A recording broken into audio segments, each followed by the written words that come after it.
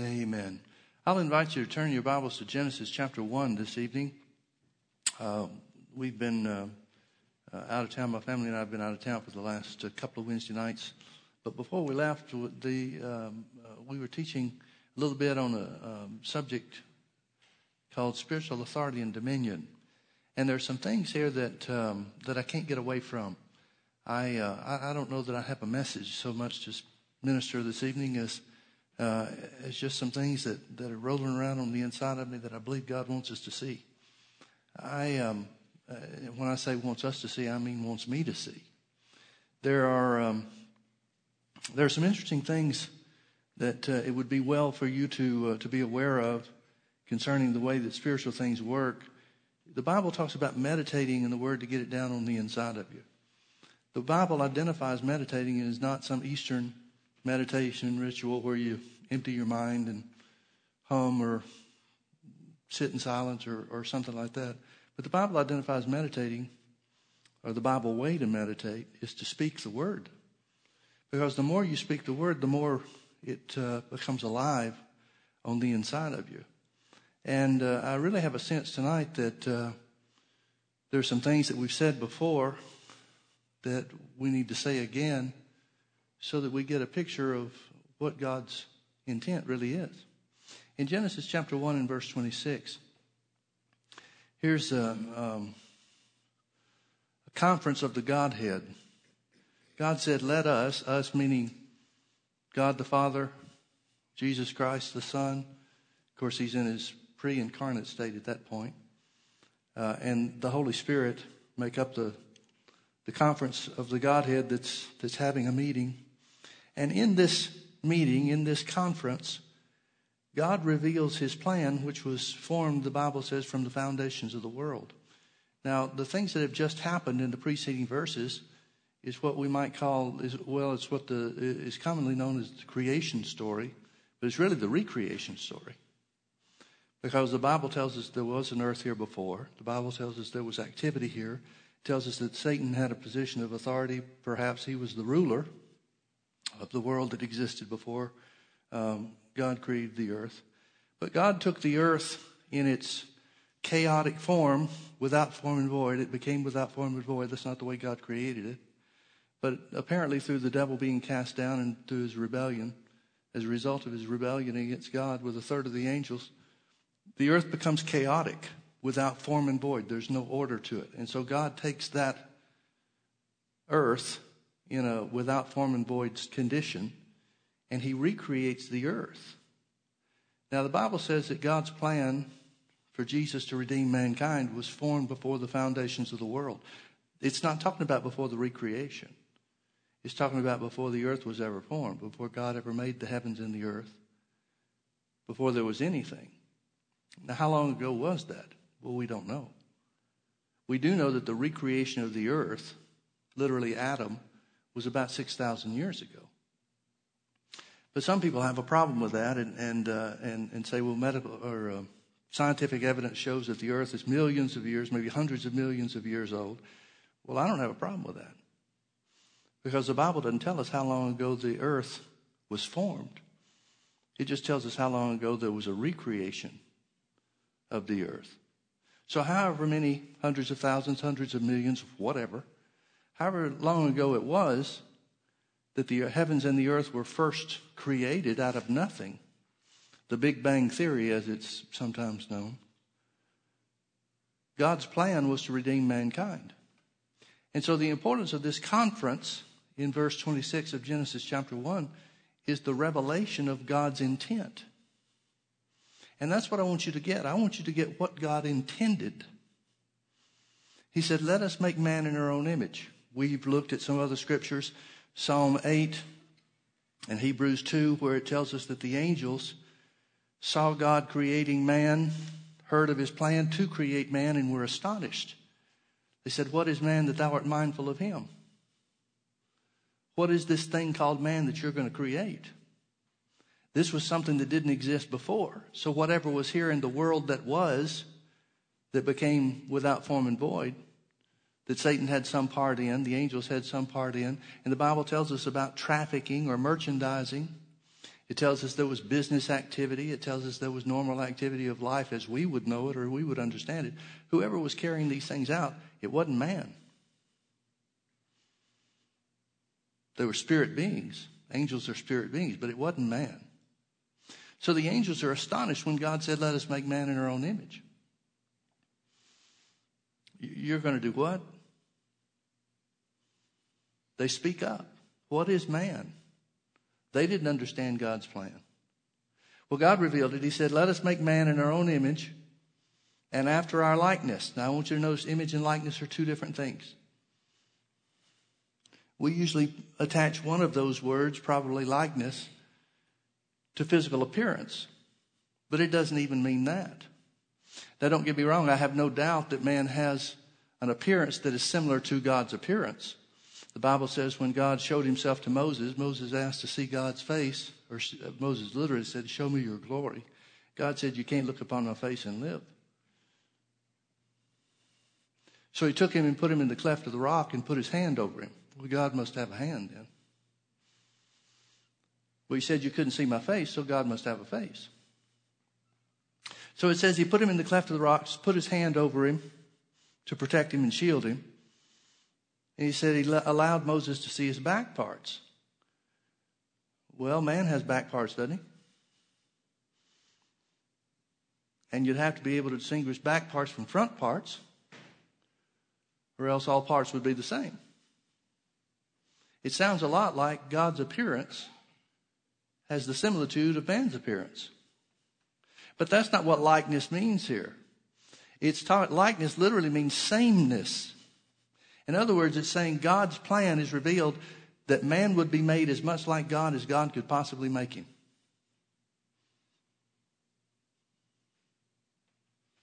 Now, after his image, the word image literally means nature. So God, after having made the earth, or recreated the earth, put the trees and the grass and everything that's here to produce after his own kind, now God produces after his own kind. He creates man after his image, or with the same nature, spirit being nature, with a sameness to himself. And notice he says the reason why he's doing this, let us make man in our image after our likeness, and let them have dominion over the fish of the sea and over the fowl of the air and over the cattle and over the earth, over all the earth, and over every creeping thing that creepeth upon the earth. So God created man in his own image. In the image of God created he him, male and female, and 31 different varieties created he them. God wasn't confused about gender. Man may be, but God created a male and a female. Now, this goes back to appearance, because in Genesis chapter 2, it tells us more specifically how God created man and how he made man a living being. It says he formed, not created, but formed man from the dust of the earth. See, creation is taking something from nothing, making something from nothing. He didn't make man from nothing. He took the dust of the ground that was already here and formed man like you'd form clay. So he gave man an appearance. He gave man a body, prepared for him a body that had the appearance of God by all accounts. But that didn't make him man. It said he breathed into man and man became a living soul. So what was it about man that fits this likeness? Notice it says in the beginning, God created male and female, created he him in his own image. Well, which one looks like God, male or female? See, it can't be talking about appearance. It's talking about sameness. It's talking about nature. It's talking about being a spirit being in God's class, unlike anything else that he created. So God created them male and female.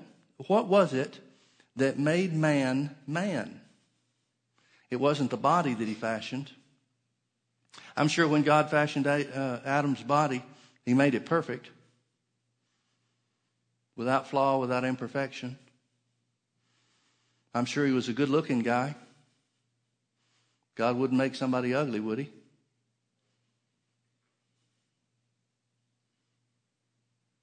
But that didn't make him man. What was it that made him man? The fact that God breathed into him the breath of life and he became a living soul, one translation says.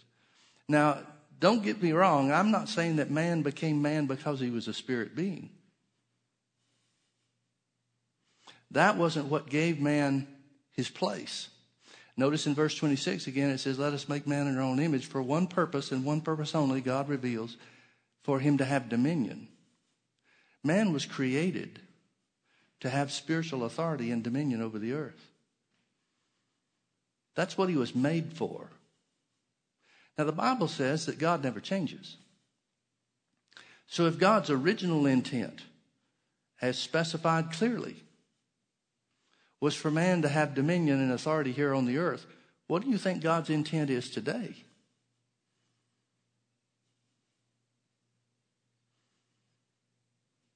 Much of the church world must think that God wants us just to get along, do the best we can, struggle through life, struggle through circumstances, and finally make it to heaven. Well, if that's the case, then God has changed and the Bible is a lie. God's original intent is his present intent. God's original intent is his eternal intent. If he never changes, it always has to be the same. Let us make man in our own image and after our likeness, and let them have dominion. Let them have dominion over all the earth. I know it makes some of the church world uncomfortable, but it's a simple fact, and it's undisputed if the Bible is true. It is an undisputed fact that man was created for one and only one purpose, and that was for dominion, to exercise authority and dominion here in the earth. Now, we know that that didn't hold. We know that the command was given in Genesis chapter 2, I think it's verse 17. God told him that he could eat of every fruit of the tree, or eat the fruit of every tree in the garden, with one exception. The tree of the knowledge of good and evil he was commanded not to eat thereof, for in the day thou eatest thereof, thou shalt surely die. Well, Adam disobeyed God and ate of the tree. Well, what death did he die? He didn't die physically. The Bible says Adam lived for 930 years after the fall. So what death is God talking about? He can't be talking about physical death. He's got to be talking about spiritual death. We know that to be true because Romans chapter 5 and verse 12 says, wherefore, as by one man, talking about Adam, sin entered the world and death by sin. Now, what death is that talking about? Is Paul talking about in Romans 5:12? Same death as Genesis 2:17. Spiritual death. So as by one man sin entered the world and death, spiritual death passed upon all men. So mankind became subject to spiritual death, the same spiritual death that Adam experienced. Now, Adam's still a spirit being. Now he's spiritually dead because he's disobeyed God, but he's still a spirit being. He's spiritually dead, which means he's separated from God, but he's still a spirit being. He was still created to have authority and dominion on the earth. That'd be easy to say that God made man as a spirit being for the purpose of having dominion and authority. Well, that's true in one sense, but since Adam lost that authority, from that time on, the Bible refers to Satan as the god of this world, or the one that has authority and dominion. Then it wasn't the fact that Adam was a spirit being or made in the image and likeness of God alone in that respect that he was a spirit being. John 4:24 says God is a spirit. Well, man was made a spirit just like him. But now that his spirit is estranged or separated from God, he's lost that authority. Now, folks, this is really important for you to understand. And I don't just mean understand it from our heads. I think we all get it from a mental standpoint. But this is important for us to see spiritually. And that is the position of authority, the place of authority of God's original intent for man, then and now and forever is based not on the fact that we are spirit beings alone, but that we are spirit beings in union with God. For as long as Adam's spirit was united with God as creator, he had authority and dominion on the earth. Well, that's exactly what he lost when he sinned. That's exactly what Romans 5:12 is telling us passed upon us, all of mankind. Spiritual death estranged or separated us from God. Man lost that position of authority. One of the most interesting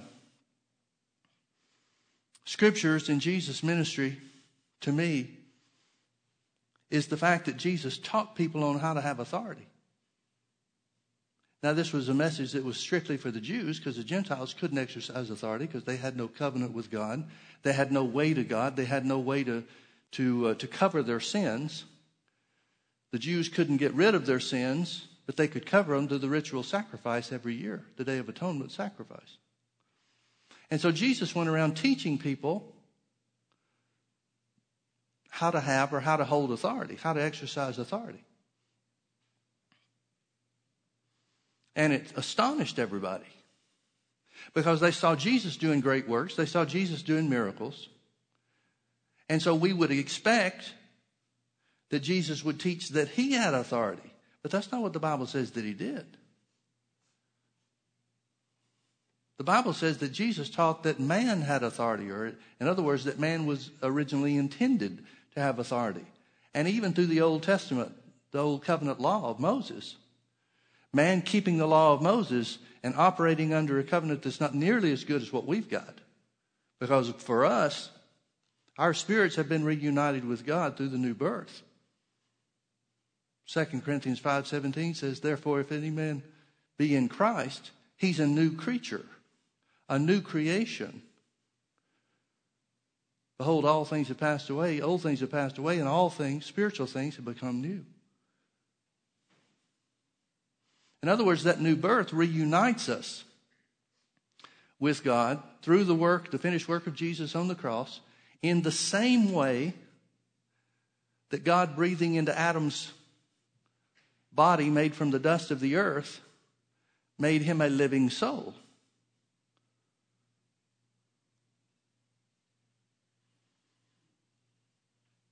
Adam didn't deserve authority, but it wasn't based on anything that he had done. He had no past. At the point in time that God breathed in him and he became a living soul, a spirit being, united with God himself, Adam finds himself in a place where God's intent is revealed to have dominion and authority in the earth. The same thing's true with you and me at the new birth. Now, it's an interesting thing because mankind has figured out some things. Mankind has figured out that the determining factor for success or failure in life is not a person's ability. It's not their gifts, talents, special skills, or anything of the sort. It's the way they see themselves. They found this out in sports, and sports psychologists are making millions or hundreds of millions of dollars a year talking to these ball players who are making millions of dollars a year themselves about how to see themselves successful, seeing themselves victorious.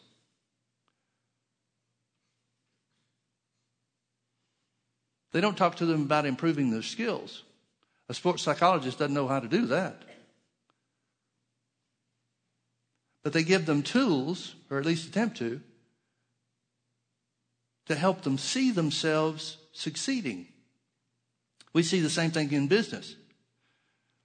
You've got these sales seminars and business seminars where companies spend tons and tons of money to send their employees so that they can be taught how to think and therefore see themselves successful. It's expanded in recent years to this life coach thing. where people are coming from all over and filling arenas by the tens of thousands, where somebody comes out with super high energy and tells people, you can do it. And just buy my $300 tape series, and it'll help remind you that you can do it. And in each case, they're trying to do the same thing. They're trying to create for the hearers an image of themselves that's different than the image that they already have. In other words, it's how you see yourself that makes the difference in whether or not you're going to attain or live up to God's original and eternal intent for you regarding spiritual authority and dominion. Turn with me over to Philippians chapter 2. One of the things that makes man unique is that he's the only thing that God created that can communicate with words. Now, I believe animals communicate in different ways, but not with words. My dogs have a morning ritual. They will stand at the door of my bedroom and beat on the door with their tails until I wake up so I feed them. They'll push on the door with their nose. There's just a little bit of give to my bedroom door, and it rattles, and they know exactly that it's waking me up. And they act differently in the mornings than they do any other time of the day. They're communicating to me that they're ready for their morning feeding, and I give them some vitamins and stuff like that are dog treats and so forth. And they just won't start their day without them. Well, they're communicating, but it's not with words. I have a sense through experience of what they want because of the way that they're acting. But man was created to communicate with words. And words are the one thing in the universe that create images or portray a picture. So the means that God gave man to communicate, not only with one another, but to communicate with God and to feed his own spirit. Because meditating or speaking the word of God feeds your spirit. Is designed to do so through the creation or the portrayal of images and pictures. Because everything is about how you see yourself. You know what renewing your mind to the Word is all about? It's about seeing yourself with what the Word says you are, or as the Word says you are.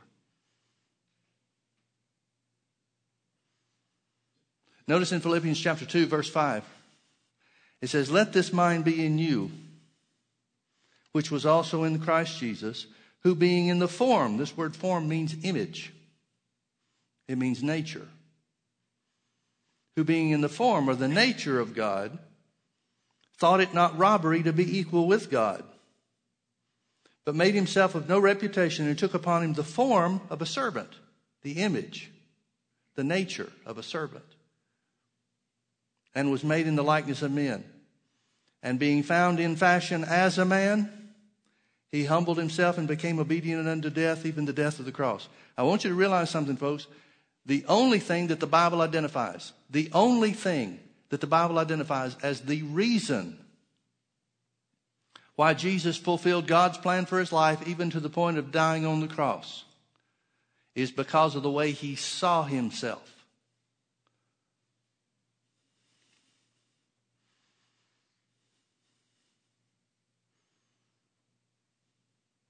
Now, we know in these life coach seminars and business seminars and stuff like that, we know that there's a small percentage of people that will take a hold of what they hear and get results. And then they become part of the testimonial pool to try to convince everybody else that you can do it too. Well, why is it a small percentage? Only a small percentage of people that attain all the great success that they're touting that everybody can have. Well, while they're there at the convention, everybody gets so pumped up. Everybody gets so excited. They begin to become convinced. Yeah, if they can do it, I can do it too. Convinced to the point where they're willing to shell out whatever hundreds of dollars for the tapes and the materials and so forth to help them continue. Now, I'm not putting anybody down. I'm not saying it's the wrong thing. I'm not even saying that they're telling people the wrong thing or an untruth by saying that everybody can succeed. I believe that everybody can. But the reality is very few do. And the question is why? Well, because even though they get excited at the conventions,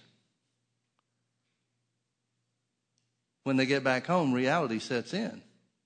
There's nobody there to pump them up anymore. There's nobody there to remind them of the picture of themselves as a success. They put the tape series in and they hear the words, but it doesn't have the same effect. There's not the same feeling. There's not the same energy in the room with the tape player as there is in the convention with thousands and thousands of people.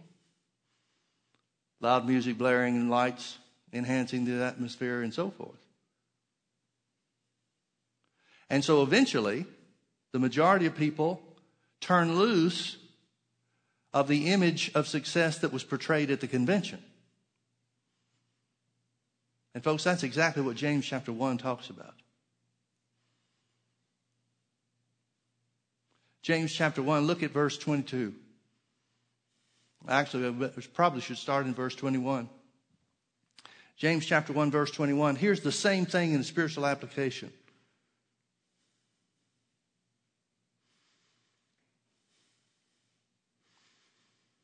I don't like the translation in the King James of verse 21 because it's difficult, unnecessarily difficult in my opinion. But it says, wherefore lay apart, set aside, in other words, all filthiness and superfluity of naughtiness. That just means the things of the world, the distractions of the world.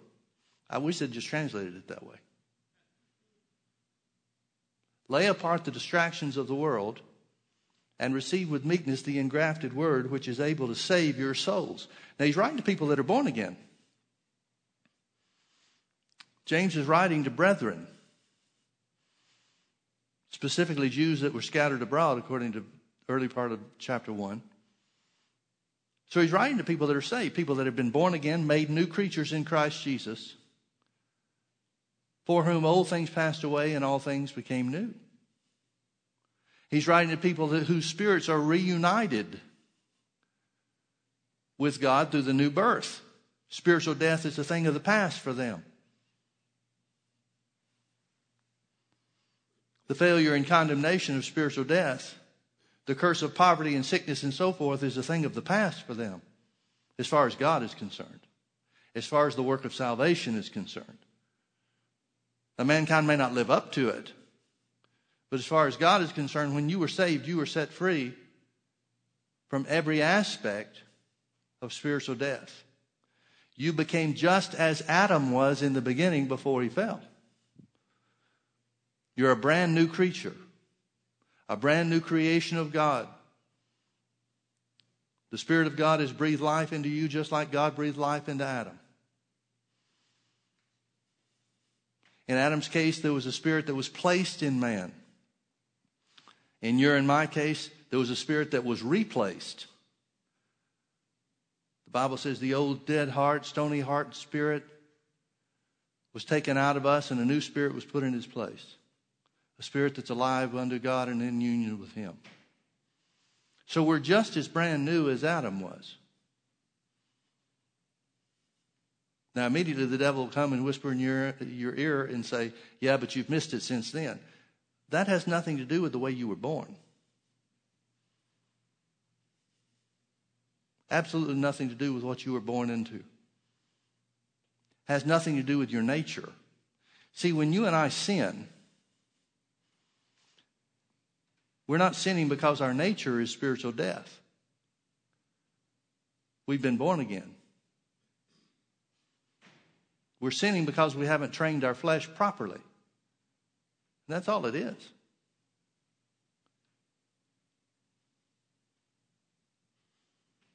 So there are distractions in the world. Think about it from the devil's standpoint. Most of the church sees themselves as sinners saved by grace. You were a sinner because of spiritual death, but you were saved by grace. So you're no longer a sinner. But the devil has most of the church world, worldwide, seeing themselves in a different way than the Bible says God sees us and that the Bible says we should see ourselves. So what has he done? He's ensured failure for God's people when God created us, recreated us in Christ Jesus to have dominion and authority here on the earth. So it says in verse 21, wherefore lay aside all the distractions of the world. The devil knows that if he can distract you, he can keep you from doing the thing that will make you a success in every area. And receive with meekness the engrafted word which is able to save your souls. In other words, he's saying receiving the word will make a change in you even though you've been born again. Well, what change is made? It changes the picture of how you see yourself. Receiving with meekness the engrafted word. The word engrafted is important because it means the word taking hold of you and you taking hold of it. It means you seeing yourselves the way God sees you and accepting what God says to be true about you and about the authority that he's given you because of what you've been created to be is true and real. In other words, he's talking about a change of picture, a change of image on the inside of you. You seeing yourself as the success that God sees you and says that you are. We could say it this way. It means you seeing yourself like Jesus saw himself.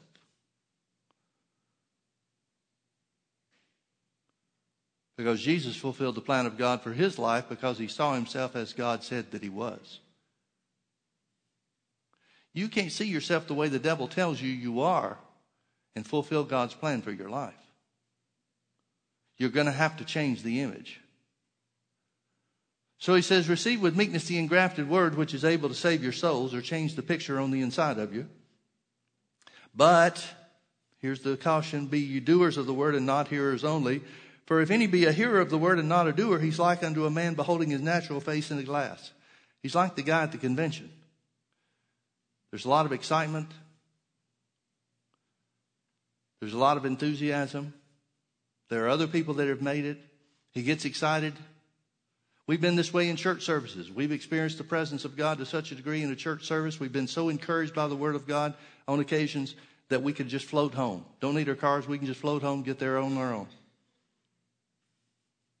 But we wake up tomorrow morning and it doesn't feel the same. Reality sets in. Real life circumstances, problems wait for us at the door. What are we going to do? Well, some people will take hold of the word and continue to see themselves the way that the Bible says they are. The way that God says they are, the way that's true and real. But most people, like the ones that go to the life coach conventions, most people allow the circumstances of life to pull them away from seeing themselves in the way that was portrayed. They allow circumstances of life to pull them away from seeing themselves as the word says they are. For if any man be a hearer of the word and not a doer, he's like unto a man beholding his natural face in a glass. He sees what he's supposed to be. He gets excited about it. For he beholds himself and goes his way and straightway forgets what manner of man he was. And folks, that's everything about what the devil's attacks are about. The devil is designed, his attacks, to affect the one and only one thing, the most important thing that keeps you from being the success that God says you are in Christ Jesus. He brings circumstances for the purpose and with the intent of canceling out the picture that the Word of God portrays. Remember, words are designed to create and portray pictures or images. And the Word of God will create an image on the inside of you of the way God sees you. that which is true, that which is real. But then the devil will bring physical realities to portray a different picture. Everything that the devil does is designed to make you see yourself differently than the way the Word says you are. Everything. So the forgetful hearer goes his way and straightway forgets what manner of man he was. But here are the ones that succeed. But whoso looketh into the perfect law of liberty and continueth therein. Continueth therein. He being not a forgetful hearer, but a doer of the work, this man shall be blessed in his deed. So what is a doer of the word? A doer of the word is the one who continues to see himself according to the picture or the image portrayed by the Word of God. That's a doer of the word. Jesus, talking to his disciples, said, if you continue in my word, then you shall know the truth, and the truth will make you free. Most people quote that without the first part. And you shall know the truth, and the truth will make you free. And according to these scriptures, and experience tells us the same, the majority of people don't know the truth. They may know about the truth, but there's a vast difference between knowing about the truth and knowing the truth. Knowing the truth means you've allowed the Word of God to be engrafted into your inner man. You've continued in the Word of God to a degree to where it's taken hold of you, to where you see yourself as the Word portrays you and describes you, in spite of circumstance. Because the Word of God says Jesus took your infirmities and bore your sicknesses, and with his stripes you're healed. You see yourself as healed, even though the physical realities, temporary realities in the physical realm, may contradict that. That's a doer of the word. Now, how do we come to the place where the truth sets us free? There's only one way, and that's by continuing in the word. What does it mean to continue in the word? It means to meditate in the word of God until you see yourself the way the word says you are.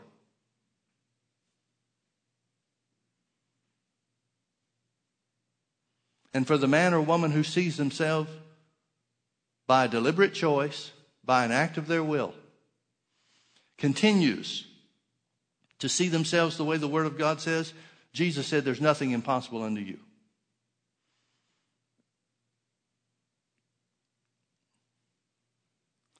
The exercise of faith is the exercise of dominion. And Jesus said that your words spoken from your heart, that which you believe, will make the impossible commonplace for you. Why? Because it's the exercise of authority and dominion on the earth.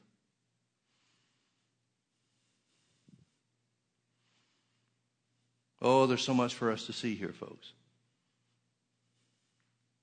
So much for us to see. You know, there are things that we've never seen that through descriptions we could recognize, come to recognize. You could describe your car to me and I could find it in the parking lot if you gave me a detailed enough description, even though I may not have any idea what you drive until you tell me.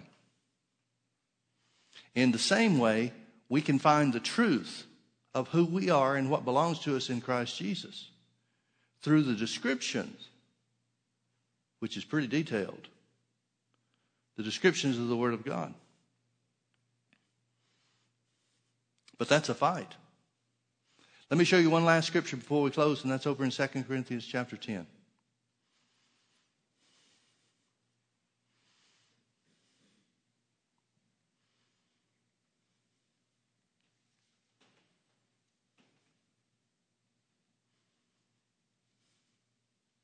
Notice the beginning in verse 3. Paul says, 2 Corinthians 10:3, for though we walk in the flesh, we do not war after the flesh. The fight's not with flesh and blood.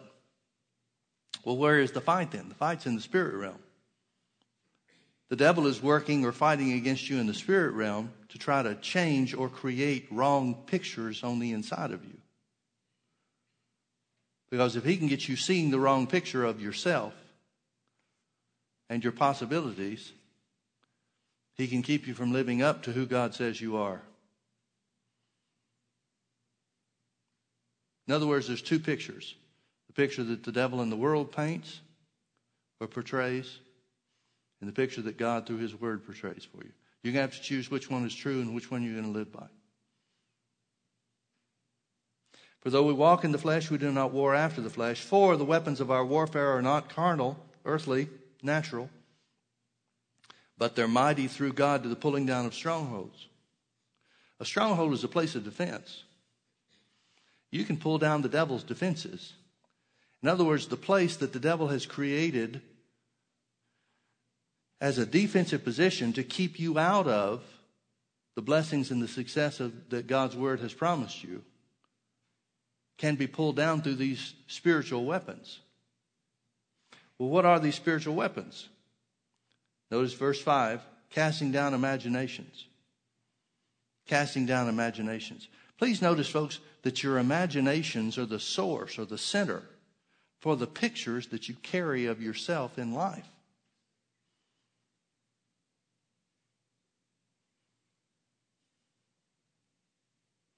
Think about Adam when God breathed into his body the breath of life and he became a living soul.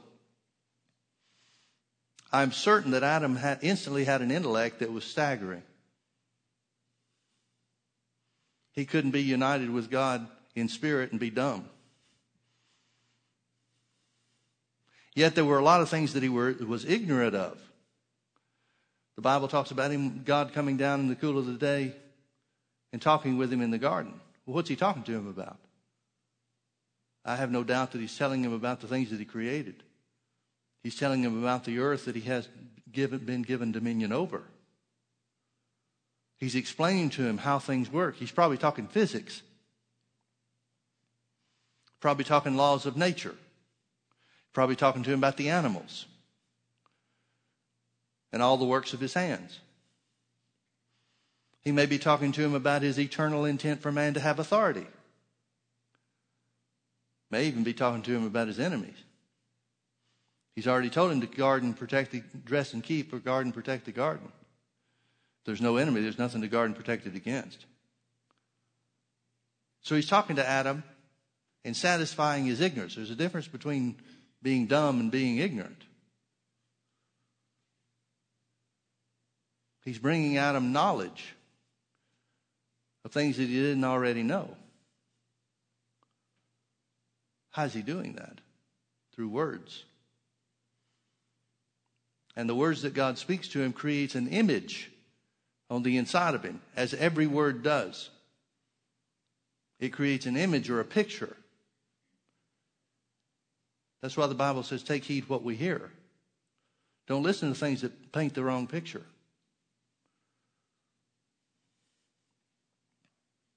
So what are these mighty weapons that are given to us to defeat the devil's defenses?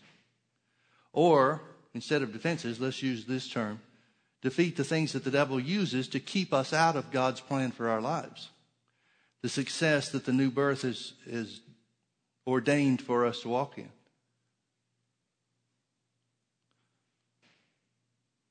Well, that's what we need to do, Pastor Mike. We need to have special prayer meetings to defeat the devil. That's not the weapon God said he gave you. Now, prayer is important. But he didn't say you defeat the devil by praying.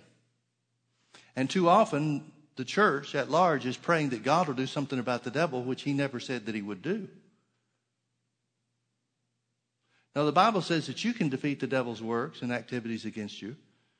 First and foremost, by casting down, literally rejecting, and therefore replacing imaginations.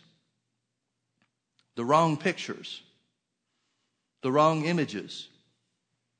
Casting down imaginations and every high thing. High means proud thing. God considers pride to be something different than we define it. Pride, as far as the Bible is concerned, spiritual pride, scriptural pride, is anything that holds itself up against the Word of God. In other words, anything that says it's true instead of the Word. And the church has got a lot of thoughts that are contrary to the word that they've been holding on to for hundreds and hundreds of years. But these weapons are given us to change our thinking, casting down imaginations and every high thing that exalts itself against the knowledge of God. Remember what Jesus said about knowledge? If you continue in my word, then you shall know the truth, and the truth will set you free. So it's right knowledge that you obtain through the word of God that sets you free. So it's saying the same thing, just in a different term. Our weapons are to change the pictures on the inside of us, to change what we see of ourselves, what we see about God, what we see about the devil. Casting down imaginations and every high thing that exalts itself against the knowledge of God, and bringing into captivity. That means you're going to have to put it behind bars. Don't let it run free. Capture it, bringing into captivity every thought to the obedience of Christ. What is the obedience of Christ? Well, the Bible says Jesus was the Word made flesh. So the obedience of Christ would be anything in line with the Word. And every thought that contradicts the Word has to be brought into captivity, because thoughts are unspoken words designed to create images. See, the devil knows that the way to defeat you is in your mind. The devil knows that the way to defeat you is to speak to your mind and portray a picture or an image of yourself as a failure. Well, how can we tell if we've taken hold of the wrong thoughts? If we've allowed the wrong images to take root? Sooner or later, you'll say what you see. Most people say what they see in the physical realm. They'll see sickness in their body, so they'll say they're sick. Why is that? Because they've allowed the picture of physical sickness to dominate everything else. But the Bible says the spiritual person, the person that's continued in the Word and found the truth, in the face of physical sickness and disease, will say what the Word of God says. Because the image portrayed by the Word of God, meditated on, allowed to take root on the inside of his spirit,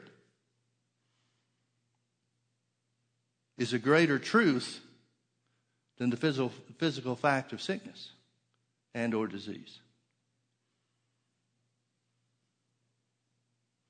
Let us make man in our own image, he said, and let them have dominion.